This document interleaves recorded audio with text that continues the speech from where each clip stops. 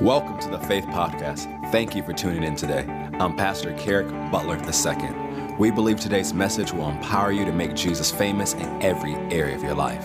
Here's today's message.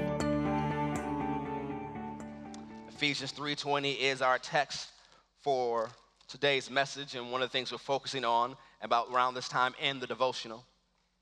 It's a scripture a lot of people know and love.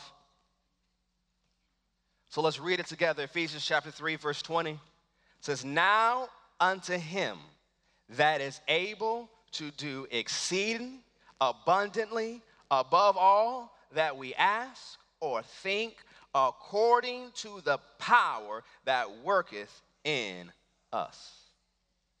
Now, one of the things about this verse that is such good news is God is able. How able is he? He's able to do exceeding abundantly above all that we ask, that we think. Another translation is even beyond what we can imagine. Sometimes we shortchange the ability of God. You think, yes, God can do anything, but when it comes to person applying that power in our lives, we limit what we believe he can do. But look at your neighbor and tell them God is able. Now look at the other person and tell them with a little bit more oomph that God is able. Go to Genesis 17:1. Let's talk about how able is he. Genesis 17:1.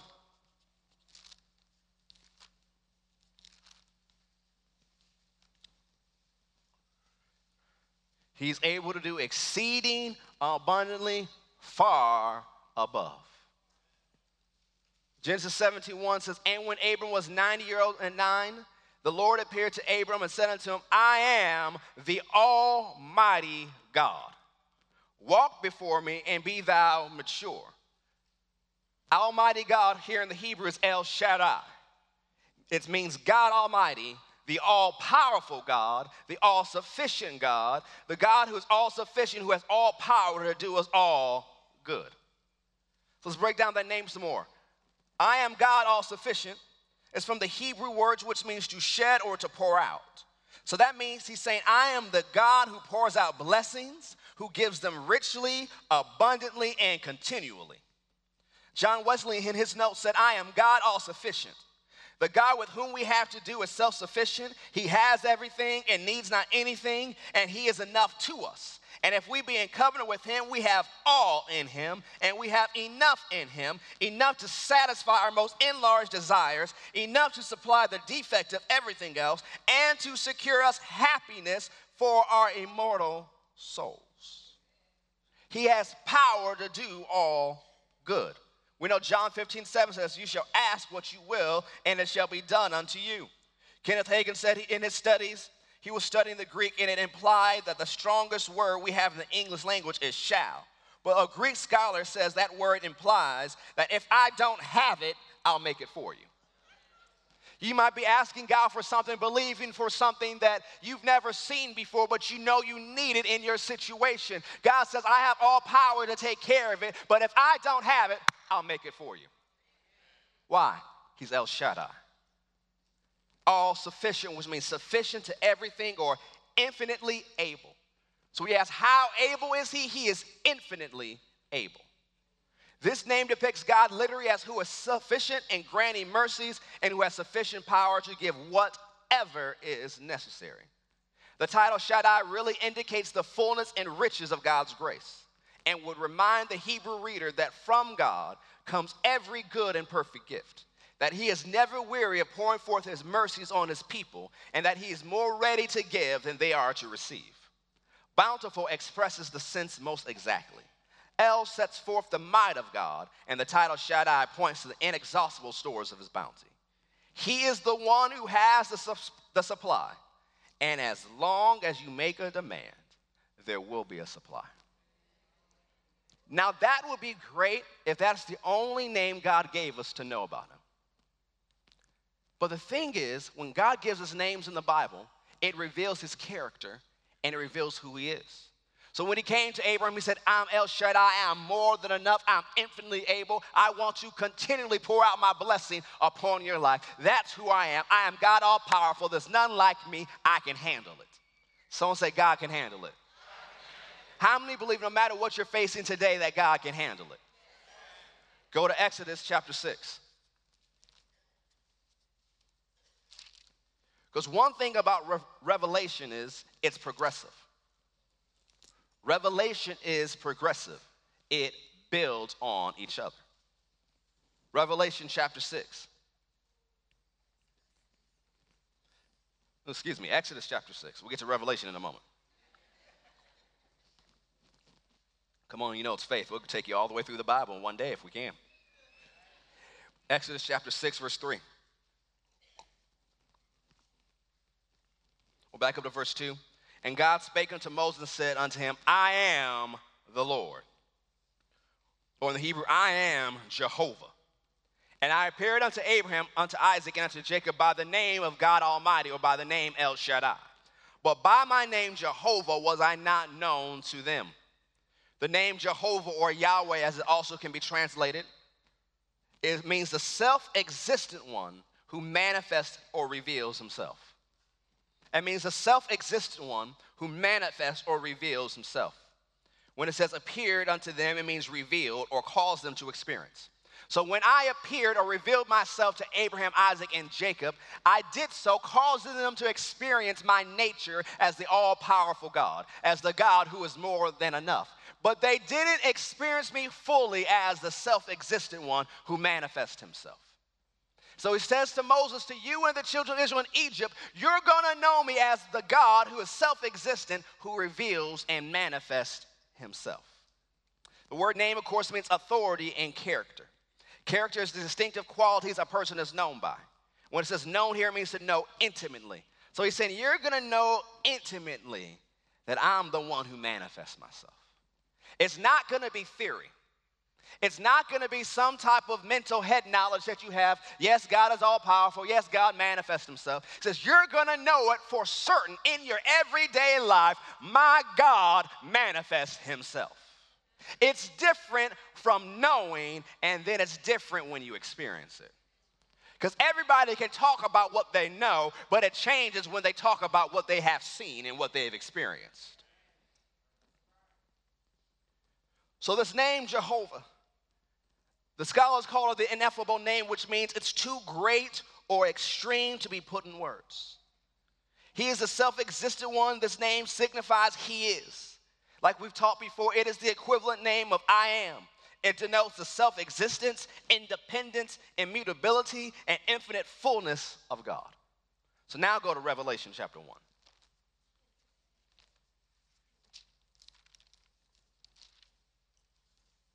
Someone say, God is able. Say, he's infinitely able. And he lives in me. Revelation 1,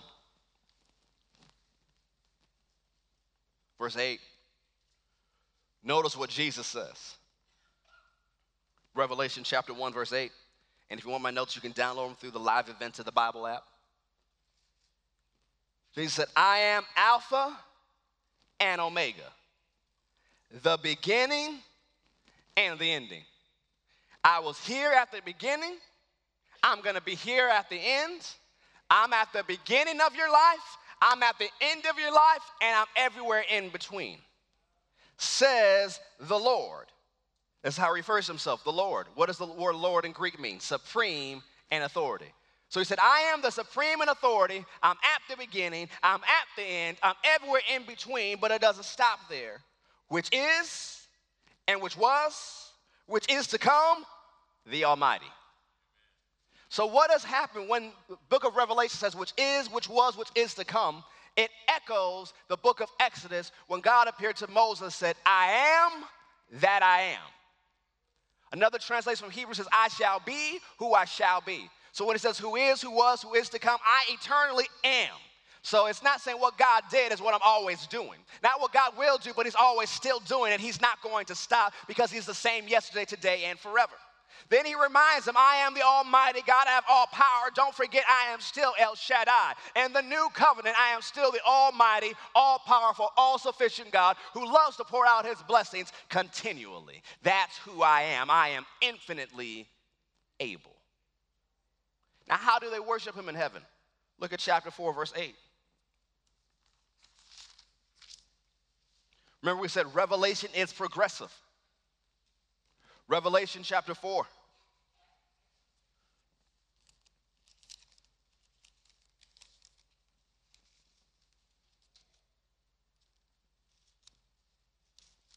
Verse 8.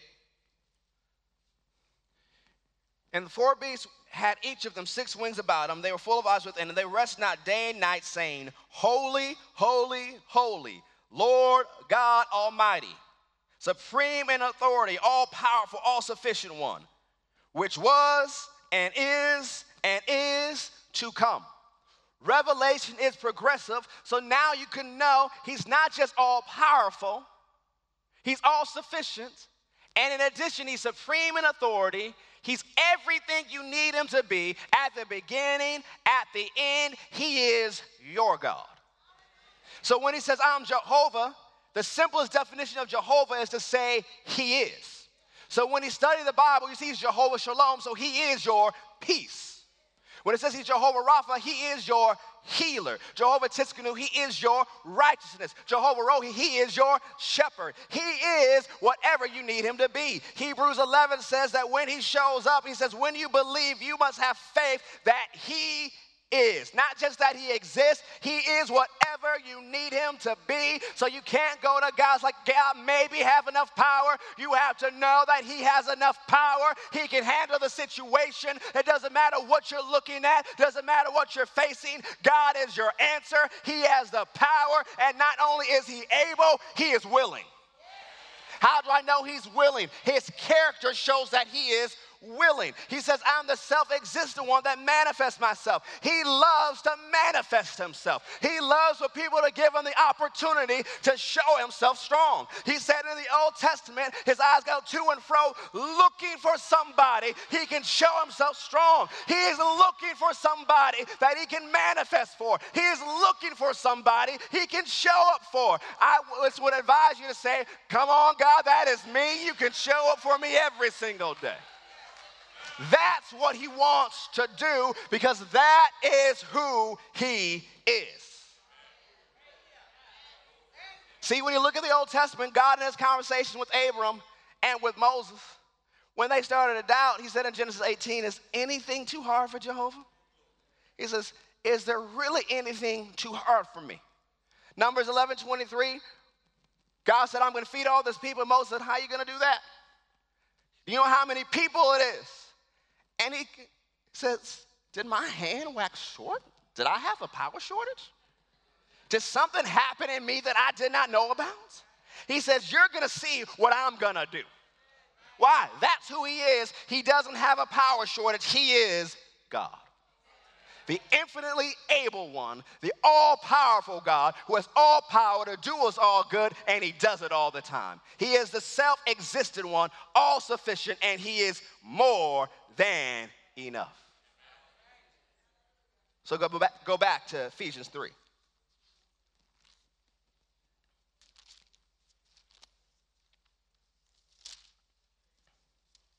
He is able and he is willing.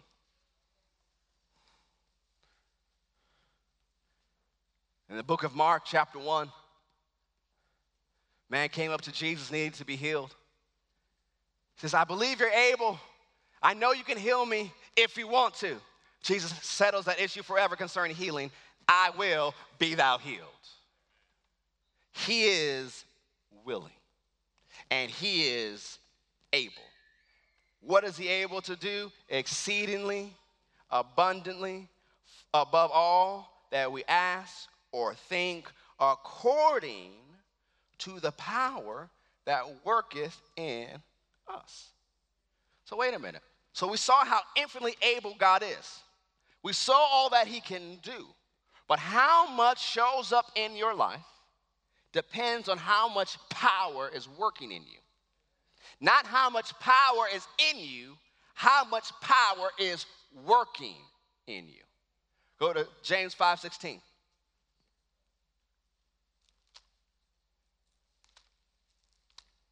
The latter part of James 5:16. Say the greater one The all-powerful one lives on the inside of me. James 5:16. Last part of the verse says, the effectual, fervent prayer of a righteous man availeth much. The Amplified Classic Edition says it makes tremendous power available. You want to have tremendous power available in your life, you need to be a person of prayer. Little prayer, little power. No prayer, no power. Much prayer, much power. You should be in conversation with God throughout your day. Yes, you should have time in the start of your day, whatever the start of your day is. Some people start their day in the morning. Some people work nights, so they start their day in the afternoon. Wherever you start your day, you need to take some undivided time and spend time in prayer with God. Spend time in the Word of God. But that shouldn't be the only time of the day you talk with God. We live in Atlanta, and we are praying for our highways, but because of different issues, it takes a lot longer to get where we're going right now. So instead of being all upset and think about who to blame and who to tweet at, take some time to pray in that car. Take some time to pray on that bus. Take some time to pray however you're traveling. Throughout the day, take time to acknowledge Him. Doesn't have to be long, doesn't have to be deep. So, Father, I just thank you for being with me. Thank you for directing me today. If you stay in conversation with Him and that's your lifestyle, you'll be a person who has tremendous power available. Go to Jude 1:20.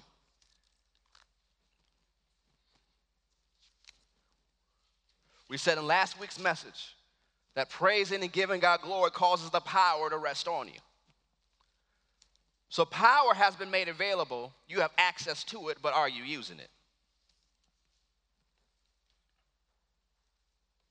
Jude, verse 20, says, but ye beloved, building up yourselves on your most holy faith, praying in the Holy Ghost. Build up means to edify, to strengthen. You can also translate it as to charge up. If you're not spiritually charged, it's not God's fault. He is the power source. He has all power. He can handle whatever you need in your situation. But the only way you can tap into that power, one of the ways you tap into that power is by spending time praying in the Holy Ghost.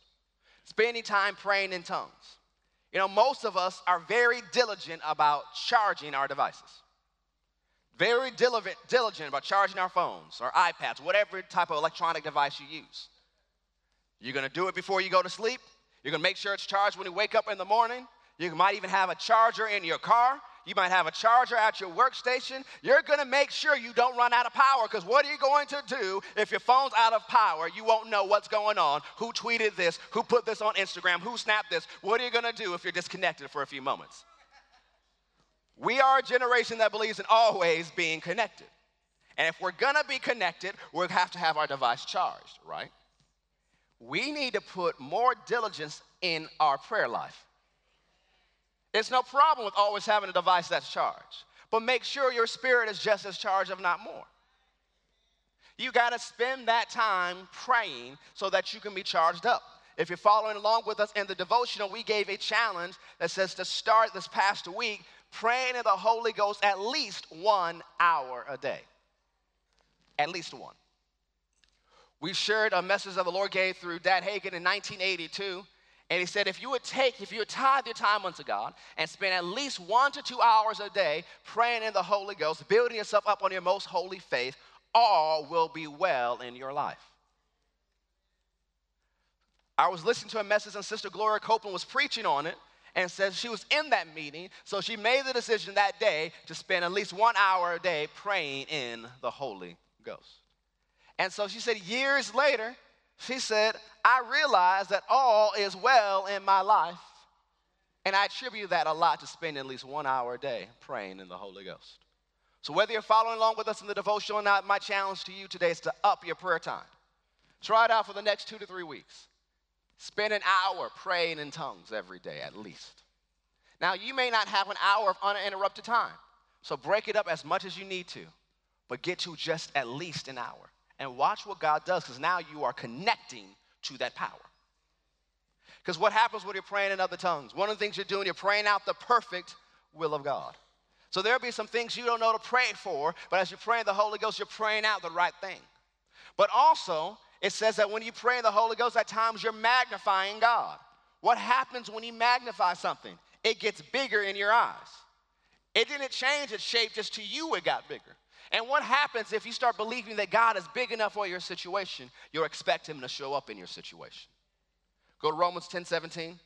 Actually, go back to Ephesians 3, and I'll quote Romans 10:17 to you. It says, faith comes by hearing, and hearing by the word of God. Faith lays hold to the power of God needed for the situation. Faith can be as divided as you need it to be depending on your situation. So let's say you have a financial situation. You can study the word of God and listen to sermons on healing, and that's great because your faith will grow in healing, but right now you need your faith to grow in finances. Amen? So whatever area you need the power of God to manifest in your life, whatever area you feel to be the weakest in your life, you need to spend time reading scriptures concerning promises that line up with that area.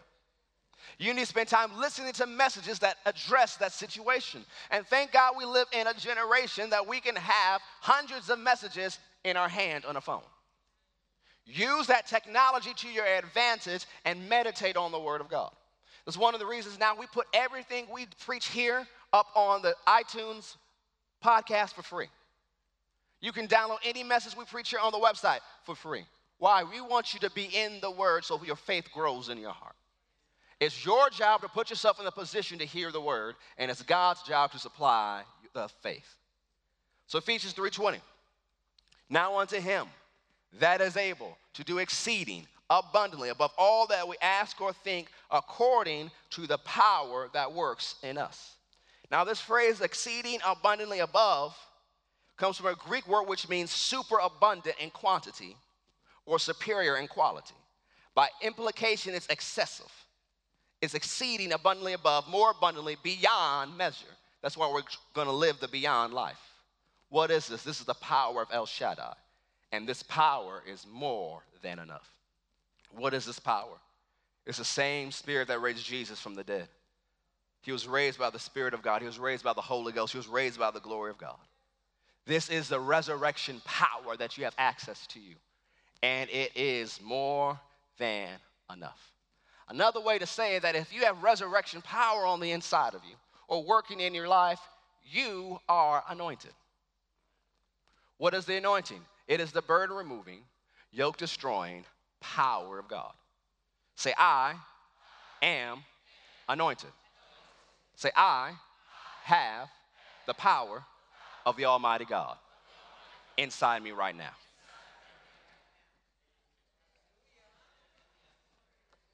The power of God must be combined with your action. The power of God must be combined with your action. As James tells us, faith without works or faith without corresponding action is dead. So you can have and tap into all the power that you need. You can spend all that time praying in the Holy Ghost, being in the Word of God, being a person of prayer, and be filled with power, and it can still do you no good. I could study out, and God could give me a life-changing message that's for you. And I could stand in the pulpit and say nothing and just look at you. How many know that although I have exactly what God has given me to give you, it is not blessing you because I didn't open my mouth and say something? The power of God must be combined with your action. Think about an example. One of our Braves players playing at SunTrust Park. Anybody playing there, let's say they are very strong, that it's easy for them to hit a home run. It's easy for them to knock it out of the park. But in order for them to knock it out the park, they got to step up to the plate. They can't be on the bench going, yep, I'm going to hit a home run. Oh, I believe I'm going to hit a home run. Oh, I confess I'm going to hit a home run. That's all good, but at some point, your tail needs to step up to the plate. You need to get in position, and you need to swing. But many Christians will never step up to the plate and they'll never swing because they're afraid of missing. They're afraid of striking out. They're afraid of failing. The fear of failure will keep you from taking risk and will keep you from walking by faith. I like what Pastor Kerrick said. He said, failure is an event, not a person. Failure is an event, not a person. We will all make mistakes. We will all fail. We will all miss it. You will have great opportunity to strike out multiple times in your life. But you have the spiritual wherewithal to get back to the plate again. To get ready and try it one more time. Because if you're always afraid of failing, you can never do anything big for God. You never step out. You must step up to the plate. Leon, if you'll bring me my other example.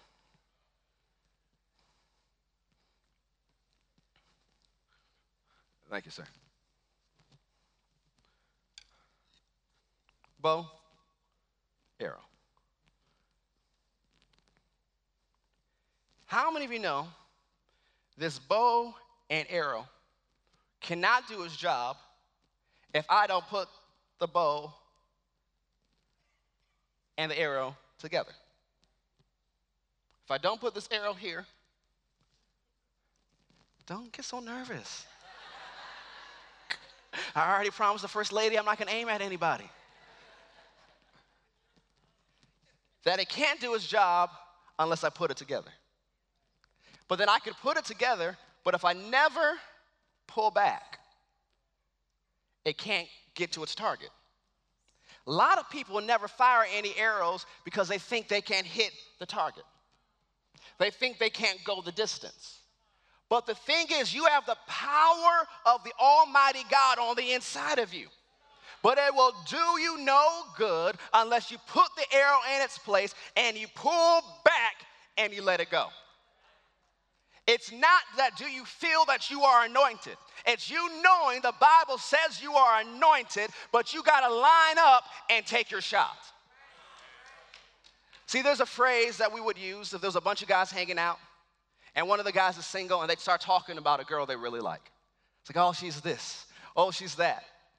Eventually the guy's just like, stop talking to us about it. Shoot your shot, bruh. Go up and talk to her. Go up and say something. We are the wrong people to talk to right now. So today's message is shoot your shot, bruh. You have arrows. You have power, but you're not taking your shot. It's time for you to shoot your shot. He is able to do exceeding, abundantly, far above, all that we can ask, think, pray for, imagine, according to the power that's working in us. But you must load the arrow, you must pull the strings, and you must let it go. Go to Exodus chapter 14. Come back to this example later. Exodus 14.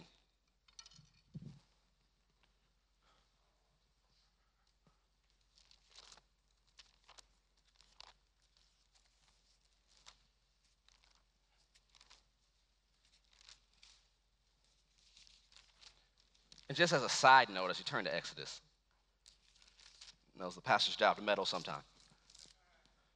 Fellas, don't confess yourself a wife. Go out and find one. You can pray for one all day long in your prayer closet, but how many know she's not going to show up in your prayer closet?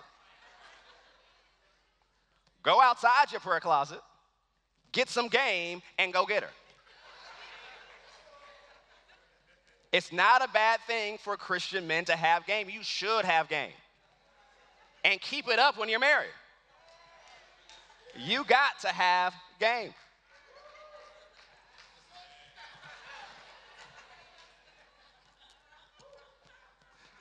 What, do you think I only prayed her in?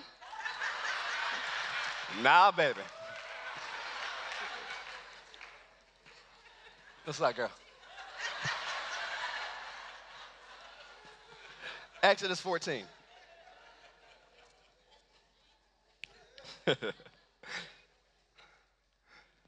The power of God must be combined with your action. Let's look at the story in Exodus 14, starting with verse 13. They've left Egypt. God has delivered them. God has set them free. Now they're literally between a rock and a hard place. They're standing before the Red Sea, and behind them is Pharaoh's army. On the other side is a mountain. The only way to escape is to go through the Red Sea. And so Moses is like a lot of us. And notice what he says.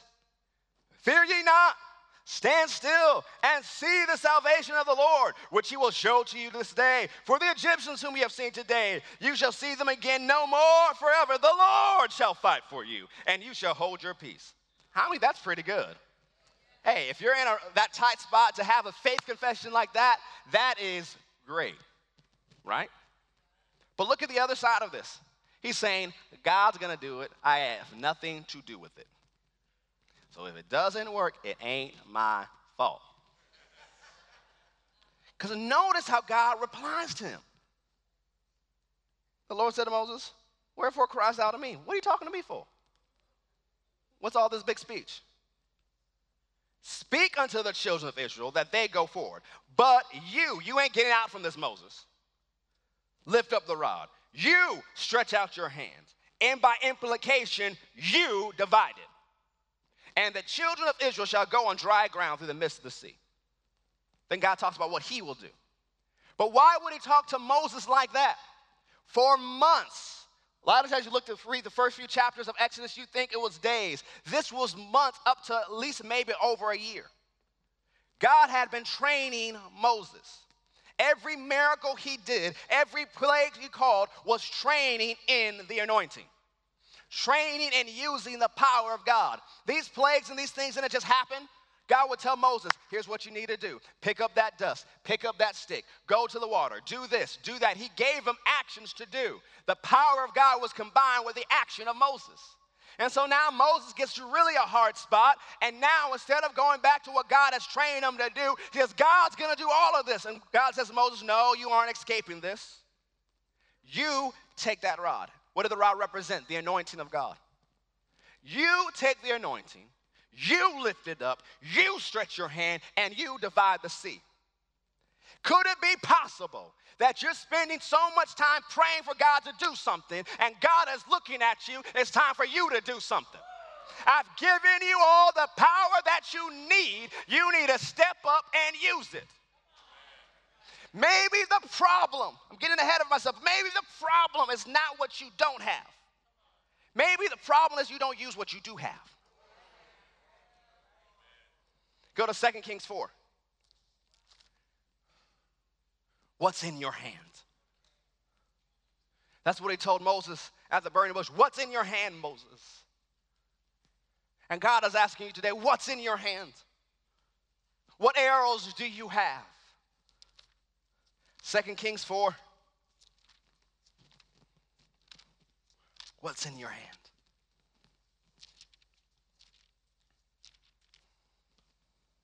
Second Kings chapter 4, we're going to start with verse 1. As you turn there, remember the story of David when he was a teenager, stepping up to take on Goliath. He said, who is this uncircumcised Philistine that he should defy the armies of the living God? When he said that, he's saying, who is this person that has no covenant with God, who has no access to the power of God? How is he making an entire nation afraid? At any given moment, anybody out of that army, King Saul included, could have stepped up, said what David said, believed what David did, and took down the giant. But they didn't use what they had access to. Now, David didn't confess the giant down. He didn't believe the giant down. Now, he did make a faith confession. He did believe the giant would fall. He did open his mouth and say to his giant, you don't run out your giant with your mouth closed. But he also picked up some stones. He put something in his hands. Well, why did he have 5? Did he have bad aim? No, a lot of scholars believe because Goliath had some brothers. And David said, we can make this a family affair. I can take all y'all down. He took the stones, put it in the sling, and he slung it. Now, yes, a slingshot is dangerous. But when you launch a stone like that, it's not supposed to do what it did there in 1 Samuel 17. It said it sunk in to Goliath's skull. What is that? It's like a bullet. What happened when David released that stone? The power of God combined with his action and caused the giant to fall. But the power of God must be combined with your action. 2 Kings chapter 4, verse 1. Now there cried a certain woman of the wives of the sons of the prophets unto Elisha, saying, your servant, my husband, is dead, and you know that your servant did fear the Lord, and the creditor is come to take unto him my 2 sons to be bondmen. The guy was a good guy. He loved Jesus, but he was bad with money. He loved God, but he was bad with money. He was in great debt. He died early, and now his family has to pay the debt. And the people they owed says, fine, since your husband's not here to pay it, we're going to take your 2 children, and they're going to be slaves until you can pay off the debt. But notice what the man of God, Elisha, said unto her. What shall I do for you? Tell me, what do you have in your house? And she said, your handmaid has not anything in the house save a pot of oil. A lot of people, when they run up to situations, they discredit what they have. They say, well, I don't have enough to handle this. Maybe if I made more money, I could do that. Maybe if I knew more people, maybe if I went those extra years to college, maybe if this happened in my past, I could handle this situation. All I have is this little pot of oil. What's in your house? Then he said, go borrow these vessels abroad from all your neighbors, empty vessels. Borrow not a few. And when you are come in, shut the door upon you and your sons, and you shall pour out into all those vessels, and you shall set aside that which is full. So she went from him and shut the door upon her and upon her sons, who brought the vessels to her, and she poured out. And it came to pass when the vessels were full, that she said unto her son, bring me yet a vessel. And he said unto her, there is not a vessel more, and the oil stayed. Then she came and told the man of God, and he said, go, sell the oil, pay your debt, live you and your children on the rest. The power of God came upon that pot of oil, and it kept flowing until every pot was filled.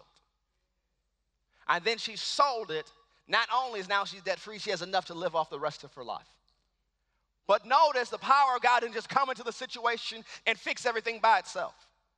It had to be combined with action. In this case, it had to be combined with the woman of God's obedience to the man of God. How many times has God said something, but you're slow to do it because you think, well, I don't have enough to do it. Well, maybe if God gives me more, I'll take the first step. You're not waiting on God. God is waiting on you. Go to Matthew 14.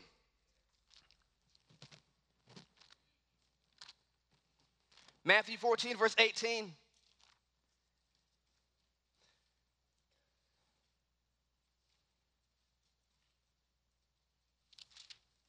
This is when Jesus feeds the 5,000. Jesus calls his disciples over, has a mini staff meeting. And it says, I don't want to send these people here away. They've been here all day. Feed them. And they said, even if we had this huge amount of money, that's not enough to buy bread to feed everybody here just a little bit. Because if we look in the other gospel accounts, it says Jesus already knew what he was going to do. And so he asked them, what do you have? One of the disciples, Andrew, spoke up and said, well, all we have is this little kid's Lunchable. A few fishes and some loaves of bread. Some Greek scholars said it wasn't big fishes. A lot of us, when we see this miracle, we want to imagine this huge, the biggest fish in the sea and the biggest loaf of bread possible. One Greek scholar, Rick Renner, said it was just like anchovies and some crackers. And he says, but what are these among so few, so many? And so what did Jesus say in verse 18? Bring them here to me.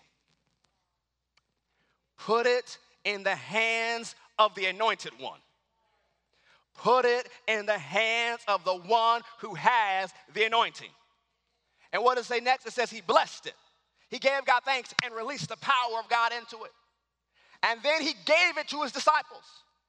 And what did they do? They kept dividing it, and they fed thousands upon thousands upon thousands of people.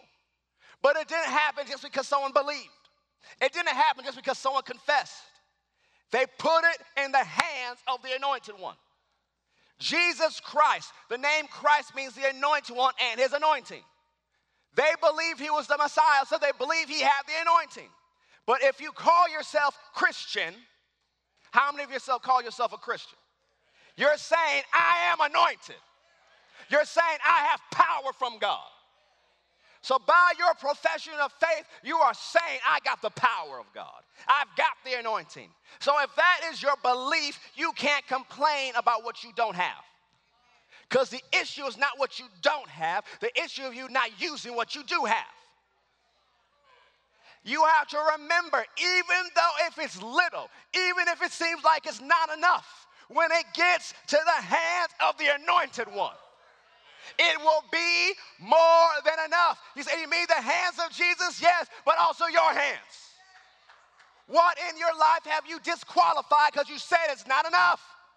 What have you said, I can't do it because I don't have? You have the anointing of God. You have the power of the infinitely able God who can do exceedingly, abundantly, above all you can ask or think, according to the power that is working in you. Stop complaining about what you don't have. Get your hands on what you do have and release the power of God. Because the power of God is on the inside of you, Christian. You cannot be afraid to fail. Because sometimes failure is a step towards success. I was listening to Pastor Kerrick on Friday tell his testimony on how his church made the Bible app. Long story short, they made the YouVersion Bible app. They had started something, I believe they called it Bible.com. It was a combination of the Bible, Facebook, and something else with social media 12 years ago or so. And it never took off. He was saying it was so bad, our staff didn't even use it, and they're the ones who made it. And so we were about to shut it down, and he said that someone came in and said, hey, Apple's about to do something called apps. And this is about 12 years ago. He said, what's an app? And so they explained it. And so before they shut down the whole project, they hired a college student part-time to build an app. They launched it, and in 1 weekend, they had 80,000 downloads. He said on Monday, they hired that college student full-time. And then now they have today 40 people who work on that app. And over 250 million people have downloaded that app in every single country. And so when he told the story, he said, it started as a failure. We could have gave up, but we didn't realize what God was about to do. And so he began to tell all the different stories because they lead one of the largest churches in the U.S., how they got there because they didn't seem like they had enough. He was believing for more people to be able to preach for him when he was not able to be there. And so they had their first child, and it happened somewhere about Sunday early in the morning, so there's no way he's going to preach Sunday morning. But he had preached Saturday night, so they replayed the video. And people still got saved. And so they said, well, they wanted to build a bigger building, but didn't have enough money. But then they said, well, what if we just played a video somewhere else? And now they got campuses in I don't remember how many states. 70,000 people every weekend. But it started in a situation like no one would have said that that's going to work. You think what you don't have is a problem. But what little you have is the solution. When it's combined with the anointing of God. Don't be afraid to fail. So, well, what if I miss it? What if you do miss it? But what if you get it right? It depends on how you think about it. But sin is defined as missing the mark. So you know you're supposed to aim and go that way. But if you're in sin, you're not facing that way. You're facing wherever else. How many arrows of time, energy, effort, talent, money have you wasted aiming in another place? You have arrows that can change the situation, but you're focused in a place you shouldn't be. You have something that will make a difference. And some of you, it's not necessarily sin in what you're doing, but you're fighting battles God never called you to fight. You're so divided in all your efforts, trying to do everything, trying to be a jack of all trades, you're a master of none. So you're firing arrows in all the wrong directions except where God has called you to go. And if you would focus and aim where God has called you, the power of God will back you up and you'd go further than you thought you can go. Go to 2 Kings 13 and we'll close it here. Someone say, shoot your shot, bro.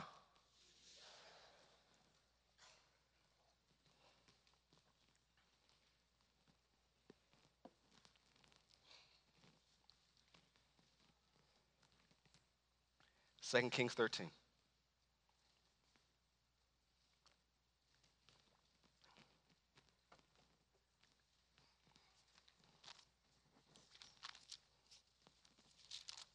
Second Kings 13. It's near the end of Elisha's life. One of the last things he does in his ministry. He calls the king to him. He tells the king that he's about to die. The king begins to weep. He says, what are we going to do that you're leaving? This basically says, the power of God, you're leaving. What are we going to do once you're gone? And I was at the same service on Friday night, and Pastor Stephen Furtick said, how long are you going to spend weeping over what's leaving? Why don't you fight with what's left? And so Elisha gives him some last words. 2 Kings 13.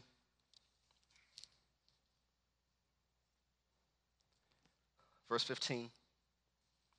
And Elisha said unto him, take bow and arrows. And he took unto him bow and arrows. And he said to the king of Israel, put your hand upon the bow. And he put his hand upon it. And Elisha put his hands upon the king's hands. So what happens when Elisha puts his hands on the king's hands? The anointing is now on the king's hands. How many of you can see that? So the king has done his part, strings the bow. The arrow's in place. The anointing's on his hands. And he said, open the window eastward. He gives him a direction. Notice he didn't say open every window. Notice he didn't say fire in every direction. He said fire east. On your computer, if every window was open, your computer will be inefficient. Your computer won't operate the way it should. Same way in your life if you're trying to operate out of every window. Get your direction. What does God want you to do? What is your focus supposed to be? And focus on that.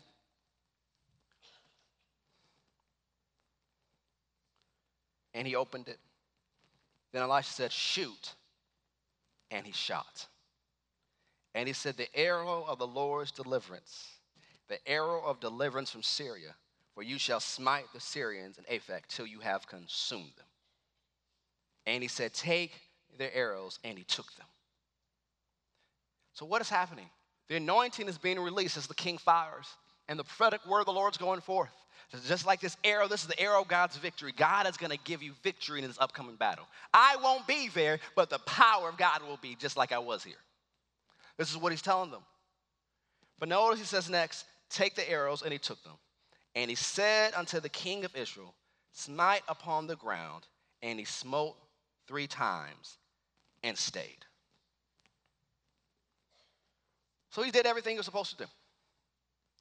He strung the bow together. He aimed east, opened the window, shot the bow, took the remaining bows, and hit the ground. That's what the Bible says, right? But the next verse it says, and the man of God was angry with him. Because what happened? You would think, you read the story one way, think, well, why is the man of God angry? The king did everything he told him to do, right? How many say that? Did the king do everything Elisha said to do?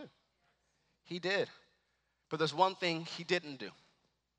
Elisha never told him to stop. It probably didn't make sense to the king. Why am I hitting the ground? This makes no sense. So he has the arrows on the ground.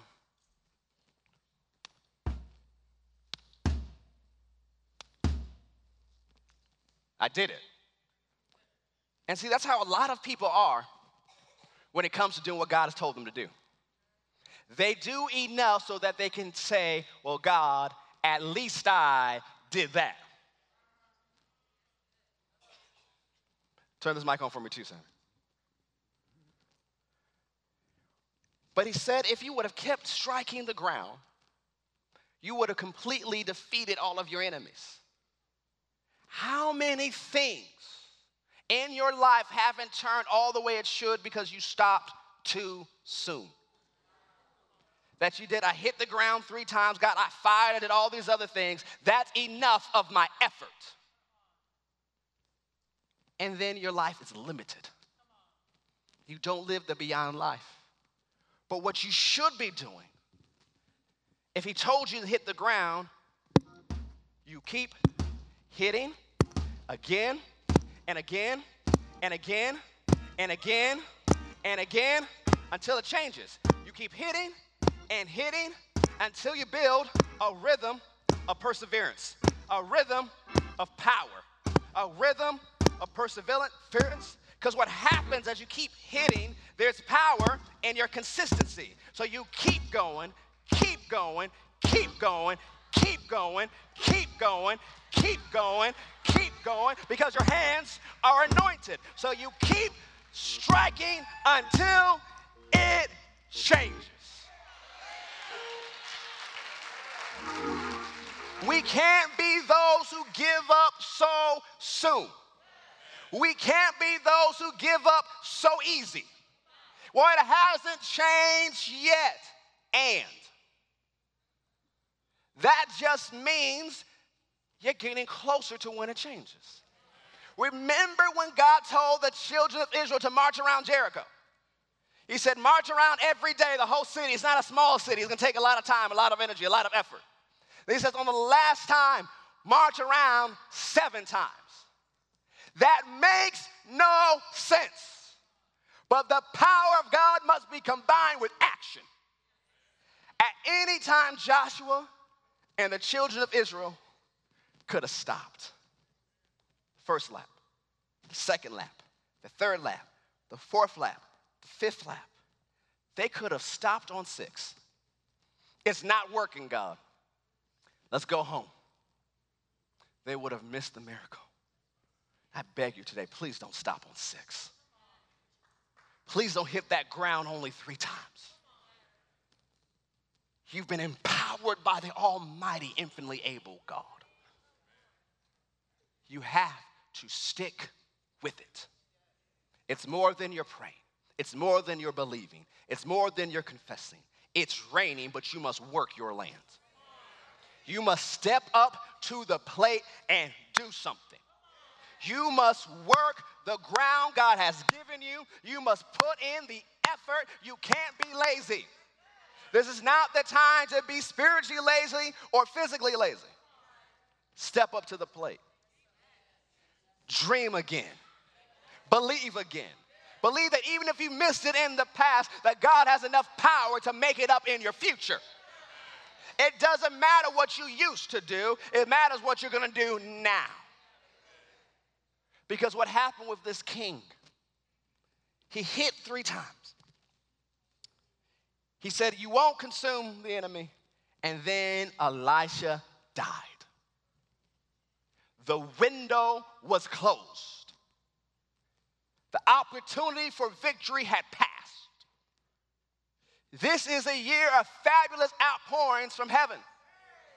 It's raining over our lives. But you cannot miss this window. The Lord told us in January that we need to launch out. That's why we're revisiting this subject this month, because we're going to launch into the beyond. But if you don't take advantage of this window, you will watch people work the power of God, watch them advance, and you will wonder, why did it not happen to me? Did God not love me? Did God not give me power? No, he gave you everything you needed, but you refused to work the power. So come on and string up your bow. Come on and get ready and shoot your shot, bro. God has given you everything you needed, but you must do what he's called you to do. You must step up to the plate. Stop talking yourself out of it. We've dealt with shame in the first week of this month. We've dealt with the pain of the past. We've dealt with the fear of failure today. You have no excuses not to stand up. Come to the plate and launch. This is your time. This is your season. Stop expecting God to do something from heaven to fix it for you. You have a divine responsibility to grace. Will you shoot your shot? That's the question the Holy Ghost asks you today. Will you shoot your shot? What will you do? He's done everything he needs to do. What will you do? Glory to God. Stand to your feet. Praise the Almighty God. Praise the all-powerful God.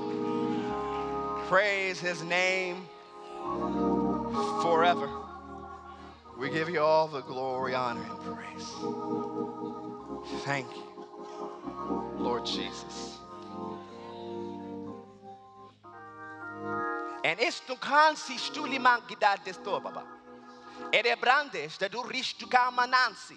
For et samansi suritash di talamando vosi bringi. En le glukel na mangli di jugalo dovo voshidana mangli ida nango zidalada. For says the Lord, there are things I desire to do within you. There are things I desire to do through you. There are things I want to do on your behalf, but your inaction limits what I can do. I have all power, all the things that you need, but if you don't step up and believe and speak and act, then you'll stay where you are.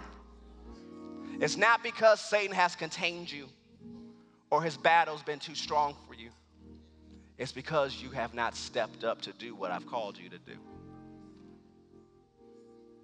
So I encourage you, step up and believe. Step up and know. Step up and take your shot. And know I will back you up. For I have all the power that you need. Don't you remember? You can do all things through me because I give you strength. I strengthen you. I give you the anointing you need. But I won't fire for you. I won't do the action for you. It's your responsibility to take the shot. It's your responsibility to obey.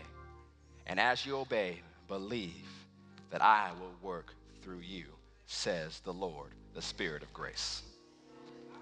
Hallelujah. Glory to God. Oh, we thank you for tongues and interpretation of tongues, sir. Hallelujah. Given for our edification, our exhortation, and our comfort. We will step up to the plate. We thank you because you are the one that strengthens us. So take a moment and pause. No one moving or walking. You can put your hands down. And ask the Lord to give you direction, guidance, and focus for exactly where you need to be aiming. Because so many people are too divided in too many different directions. Take time right now and ask him. He'll show you what you need to do. Father, as they ask, I ask you to open their eyes. Open their ears, open their hearts to perceive, for them to know with clarity what direction they are to go in, what direction they are to fire. For, sir, you said we can hear your voice, and the voice of a stranger we will not follow. We're the sons of God, so we're led by the Spirit of God. So grant them direction with clarity, so they know that they know that they know without a shadow of a doubt. And yes, Father, I ask that you'll remind them of things you told them before but they have forgotten about. Things that they move on because of whatever reason or excuse, sir. And I ask for your mercy. And I ask that you tell them again.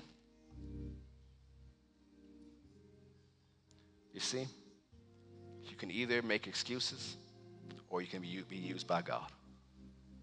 It's up to you. Every head bow, every eye closed in prayer. No one moving or walking unless you've been assigned to do so. Please keep your feet in the house of God. I hope you enjoyed today's message. We never want to close a broadcast without giving you an opportunity to make Jesus the Lord of your life. So if you've never asked him into your heart, you've never made him your Lord and Savior, pray this prayer with me today and mean it from your heart. Say, Heavenly Father, I believe that Jesus is your Son. I believe that he died for me, but on the third day, you raised him from the dead. Dear Lord Jesus, come into my heart, save me now, forgive me of my sins, fill me with your Spirit, and help me to live this Christian life. If you prayed that prayer and meant it from your heart, we believe you've been born again. We ask that you email us at info@fccga.com, that's fccga.com, to let us know about the decision you've made for Christ today. Have an amazing day.